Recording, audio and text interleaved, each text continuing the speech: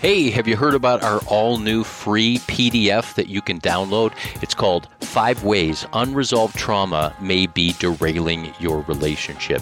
And if you're a couple that has done the date nights and attended the relationship retreats and learned the communication skills, read the latest books on marriage, but you still find yourself stuck in a loop of pain and frustration, then this PDF is for you. If one moment everything is fine and the next moment everything feels crazy and that is familiar, I encourage you to go to restoringthesoul.com, scroll down, fill in your email, and get the free copy of our all-new PDF, 5 Ways Unresolved Trauma May Be Derailing Your Relationship. You're going to find it very helpful. Most people feel like they read this and they wonder if we've been reading their mail. They say, this is us. It's going to be of help. Check it out now at restoringthesoul.com.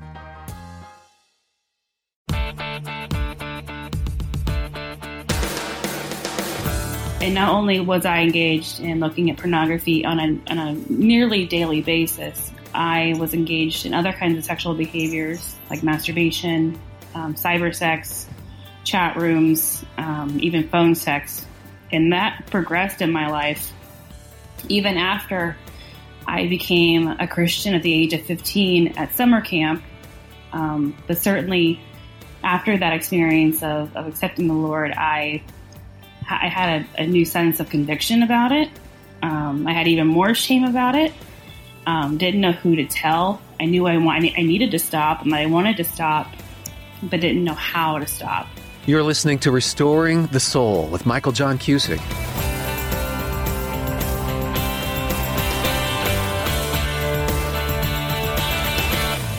Welcome to episode 18 of our program. I'm Michael John Cusick. Over the last few years, the issue of pornography addiction has moved from the shadows into the light of mainstream conversation. Whether it's the recent cover of Time magazine, the floor of the Utah State Legislature where porn addiction was declared a public health crisis, the reality of porn addiction and its destructive impact is finally being discussed in meaningful ways. For example, sociological research is now establishing links between the proliferation of porn and such things as sex trafficking, child pornography, sexual assault, increased rates of marital infidelity, even erectile dysfunction and young men that are addicted to porn. Despite the growing conversation and growing data, at least one issue remains cloaked in shame and stigma: women who are addicted to pornography. But my guest today on the program is working to change all this. Crystal Renaud was caught up in pornography for 8 years. After experiencing healing and freedom, she founded Dirty Girls Ministries, an organization that exists to provide help, hope, and healing to women struggling with pornography and sexual addiction. Crystal is also an author, speaker, and professional life coach from the Kansas City area. Her books include Dirty Girls Come Clean, in which Crystal shares her story of freedom and includes steps and recovery questions for personal or group study.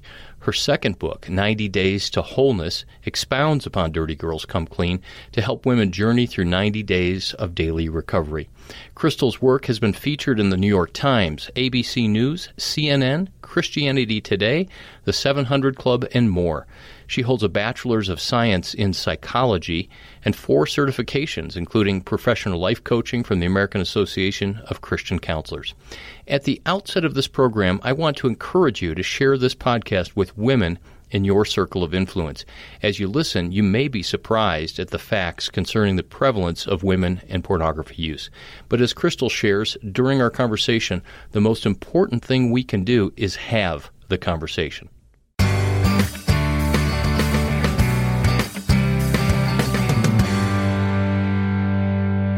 Well, Crystal Renaud, welcome to the Restoring the Soul podcast. Thanks for having me. I'm excited to be finally a part of your show. Yeah, I'm glad that we could do this. We've talked before about writing and my book and your book, and I'm glad that we can talk now to hear more about your ministry and your story. But I want to begin by just saying that for some time now, you're my hero. Aww. I read your book when it first came out, and at the time, it was the only thing that I had ever read where there was a woman sharing her story of sexual brokenness, and I was just blown away by it. And the reason why you're my hero is that I only have a a small sense of the amount of courage that it would have taken to do what you did by sharing your story publicly and putting it into a book so that others can have hope. So thank you.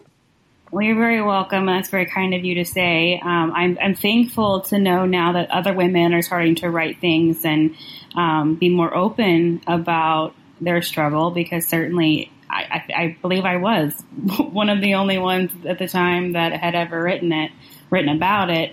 And so to have others come alongside me, it's actually thrilling in a weird way. Yeah, you were a pioneer in a way that really required boldness. So will you start out our podcast by sharing a little bit of your story and the hope of what you've experienced, the real rescue that you've experienced in your own life? Sure, absolutely. When I was 10 years old, we just moved here to Kansas, and I was kind of home alone a lot as I came home from school. And when I came home one afternoon, I stumbled upon a pornographic magazine in my brother's bathroom. I had two older brothers who were 15 and 13. And it was my oldest brother's bathroom that I had went into just because I needed to go. But he had, I don't know if he accidentally left it there or just was kind of mindlessly didn't think about it. But there was a very graphic pornographic magazine left there. And curiosity took over, as it does when you're a child. And instead of walking away from that magazine that day, I kind of dove headfirst into it. And just consumed it for a good long while as I sat there. Immediately, the images and the scenes that were in that magazine filled me with two conflicting feelings. I had feelings of immediate shame, like, oh, I should not be looking at this. This is not for me to be looking at. But at the same time, it also filled me with like, wow, this is like something I've never experienced before. This like makes me feel good in kind of a roundabout way.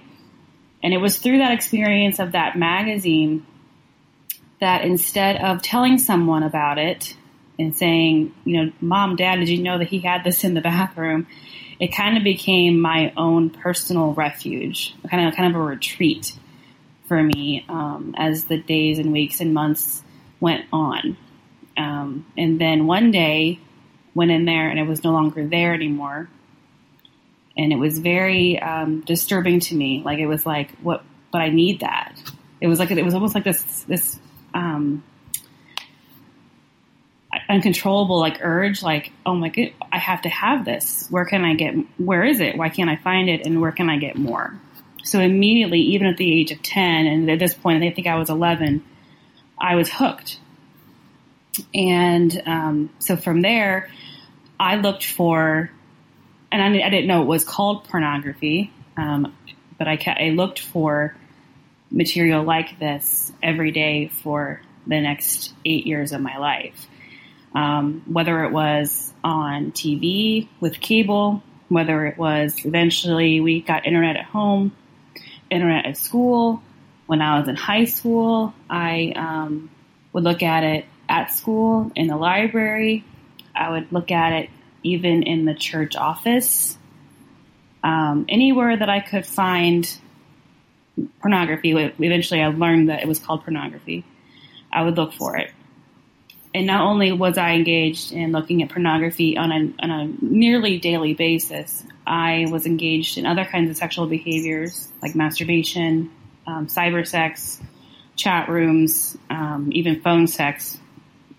And that progressed in my life even after I became a Christian at the age of 15 at summer camp. But certainly after that experience of accepting the Lord, I had a new sense of conviction about it. I had even more shame about it. Didn't know who to tell. I knew I needed to stop and I wanted to stop, but didn't know how to stop or who to talk to or how to get help. And let me just interject there. It's at this point in your story where most people go, well, surely, you became a Christian and you were convicted about this and therefore you stopped, right? This is the part of the story where, boom, you're rescued and the addiction goes away. But that's not always the case. I don't think that's ever the case, unfortunately. For the women that I've talked to and even men I've talked to, it almost was as if their faith journey made the addiction worse in a way, because not only are you still struggling and you think, well, I must not really be saved then, and you have these conflicting feelings about is your faith even genuine? Because certainly if I was saved, then I wouldn't have this struggle anymore. So I had that confliction as well, struggling with, well, do I really know the Lord? Do I really love the Lord? And am I really saved? And I'd pray about it and I'd say, Lord, you need to get me out of this. You need to provide me a way out. You need to do this, and this to get me through. And unfortunately, I continue to struggle. And I think the biggest reason for that struggle was because I was isolated. I didn't have anyone to talk to about it. I didn't know any other women in the world could have had this struggle. I firmly believed I was the only one, which of course is what the enemy tells you, that this is something that only you struggle with. You're weird. You must be gay, or you must be this or that. Nobody else will understand you. And Crystal, did that isolation and sense of struggle about being the only one, did that intensify as a believer because of I need to be more secretive about this?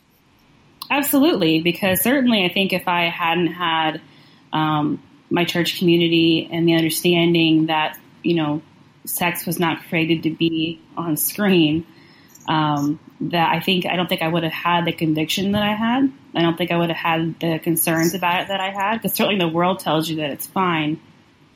I think for me, knowing that even on Sunday morning, we would have periodic sermons about men, don't look at pornography, men, be faithful to your wives, men, watching pornography is like adultery, men, this, men, that, men, and men, and men, and men. And so for me to hear it as a man's issue, even from my own pastors and from the pulpit, that even more ingrained in me that I was weird.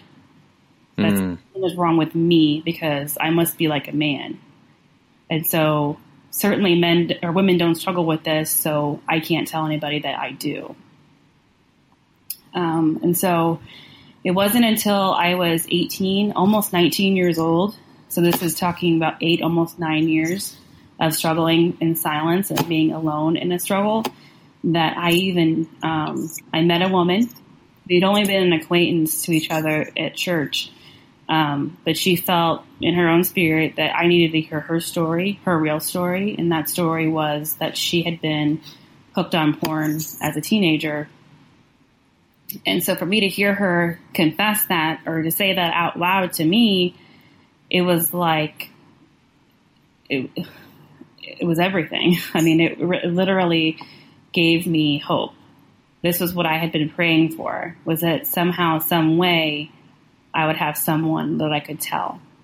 And so for her to confess and to say that out loud to me, it gave me the gift to say, me too.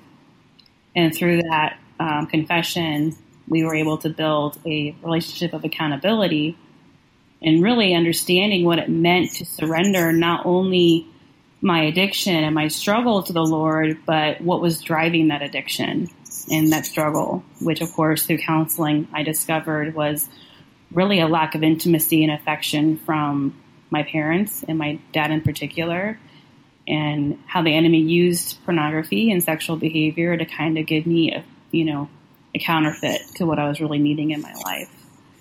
It's so powerful, the power of the Me Too, when somebody shares their story like that, how it can immediately take you out of that isolation and give you the opportunity to connect in the very way that the lack of intimacy or the lack of ability to be intimate prevents us from. Absolutely. And you don't have to talk about this unless you're comfortable, but I watched your almost 30-minute mini documentary on the 700 Club, and it's a very powerful vignette and production of your story. And in there, you share that before the end, when you really got free and started to become whole, that your addiction escalated to a point where you put yourself at risk. Yes. And the reason I want to ask about this is because I think so many other women escalate so much more quickly from the time period where you began to struggle at age 10 to now. Texting and everything else has made it so that a person can go from A to Z literally within days. Oh, yeah. I think about the fact that I'm almost thankful that my struggle was not in the major technology age, because I can just imagine how much worse it could have gotten for me. And it got bad enough. For me, well, I'll just begin with a piece of statistics. They say 80% of women who struggle sexually with sexual addiction, pornography, whether it's erotica or actual visual porn or just even compulsive masturbation or any of these kinds of things, 80% of them will escalate their addiction into in-person encounters. And I was not an exception to that rule, even though for me, I grew up in a home where my mom in particular was very much teaching us purity about saving yourself for marriage. Sex was for marriage. And so for me, I wanted to hold on to my virginity as long as I possibly could, because I believed that was important. And yet at the same time, mentally I was not a virgin, you know what I'm saying? So for me, it was like, but it kept escalating to the point in which the pornography wasn't enough, masturbation wasn't enough, the cyber sex wasn't enough, talking on the phone sex wasn't enough. And so what was left for me? And so what was left for me was to eventually escalate my addiction into a real life encounter with somebody. And that was the kind of thing that I never ever thought I would get that far. Because I really did believe that my virginity was important to me and that my virtue was important. But the addiction asked for more than that from me. And so I put myself in a situation that was potentially incredibly dangerous by going online and arranging for an anonymous sexual encounter with someone. And I got to the point in which I had actually spoken to this person, arranged what hotel we were going to meet at, and that I was going to get there first and that they would show up while I was waiting for them. And so I am sitting in a hotel room in a part of town that was not the best, and basically waited. I went to a part of town where I knew no one would know me, basically, is where I went, and then waited there for this person to arrive. And as I was sitting there waiting for them, that's when I kind of had my true come to Jesus meeting. When the Lord just kind of spoke to me in my spirit, like, what are you doing here? And I kind of had to come face to face with myself in the mirror. And I asked myself that same question, like, how did you get here? What are you doing here? And that's when I really broke down and it was like, this is not what I want to be doing. This is not who I am. How did I get here? And so in that moment, I just prayed. I was like, okay, Lord, you are convicting me in this moment, in a way that I needed. But in order for me to get out of this mess, you're going to have to get me out of it. And all I can really say is that he gave me the courage not to answer the door when this person arrived. And that day I was able to say no and walk away from that experience.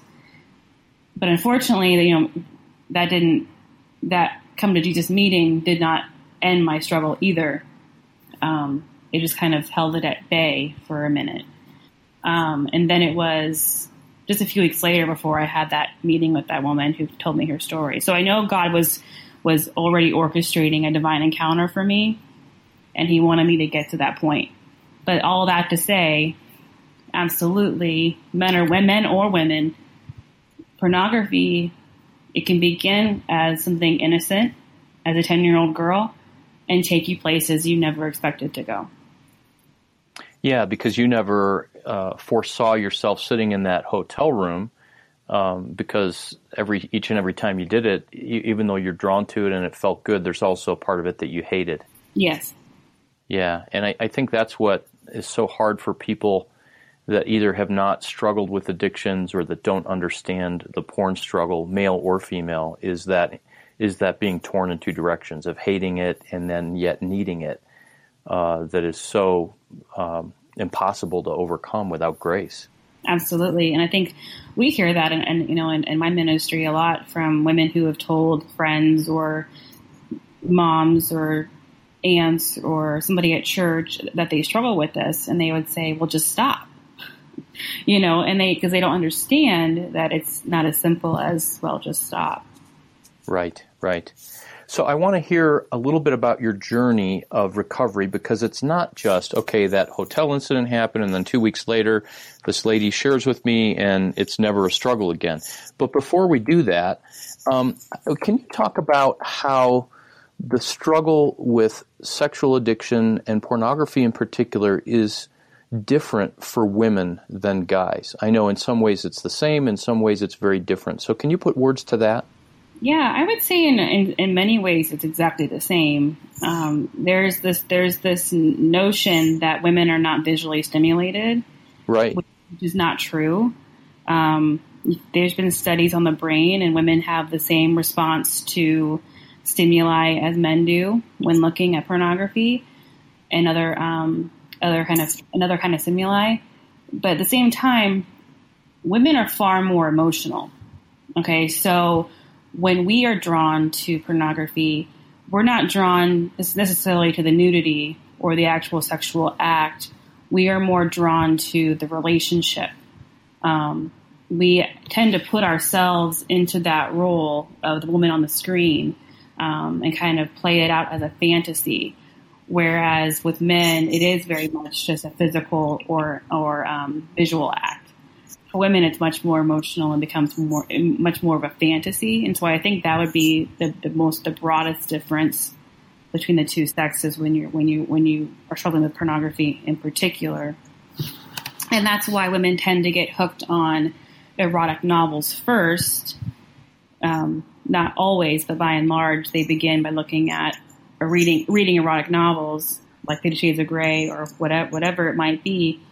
And then through that experience of fantasy through the written word, it draws them further into the pornography world of looking at stuff online or renting movies or however they want to do it. Because it is so much driven by fantasy and by emotion. For me in particular, like I was talking about, my addiction certainly was heavily driven by the lack of affection I had in my life as a child. Just because I struggled with, I was the youngest. I had two older brothers, and I had my mom and dad who were married, but my dad traveled for 90% of the time. And when he was home, he was disconnected. It was all about mowing the lawn, fixing up the house, resting, sleeping, or helping my brothers with whatever it is that they do as boys, and just really didn't connect with me as his daughter. And at the same time, my mom struggled with clinical depression.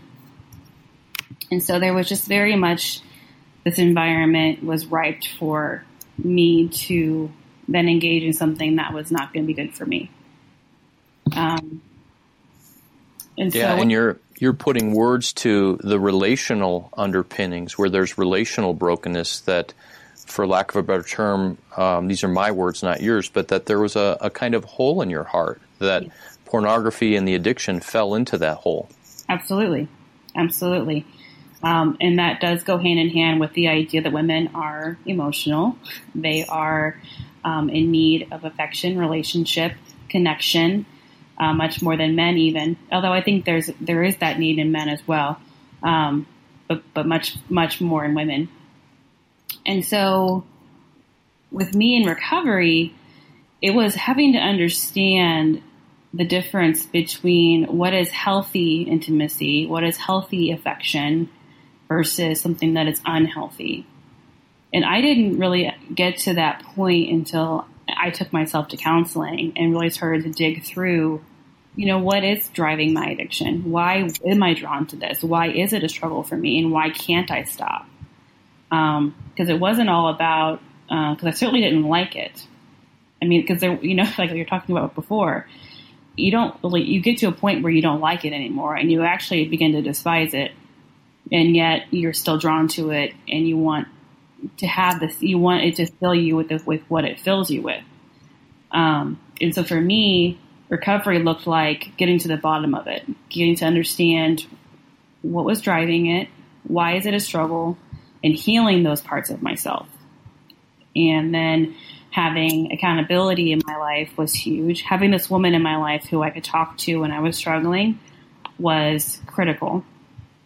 Because I went from being alone and isolated with my struggle, having people in my life be kind of at arm's length because I was worried that they would, sniff it out about me, to now being in a relationship with someone in my life who knew everything, who knew the darkest parts of who I am, and being able to be honest with that person. That was life-giving, to be able to have that in my life. And so for me, it was accountability. It was having accountability software on my computer. It was about having her in my life to be able to confess to if I did struggle. It was about having her in my life when I was tempted and just say, right now I'm struggling. Will you pray for me? And so having that relationship with her, having that relationship with Jesus Christ to the point in which, like I said before, knowing how to surrender this to him, not just the behavior, but being able to lean on him to be my comforter, my provider, the one who gives me what I need, as opposed to something that is a counterfeit. You've been listening to another episode of Restoring the Soul. Learn more about how we cultivate freedom and wholeness of heart at restoringthesoul.com.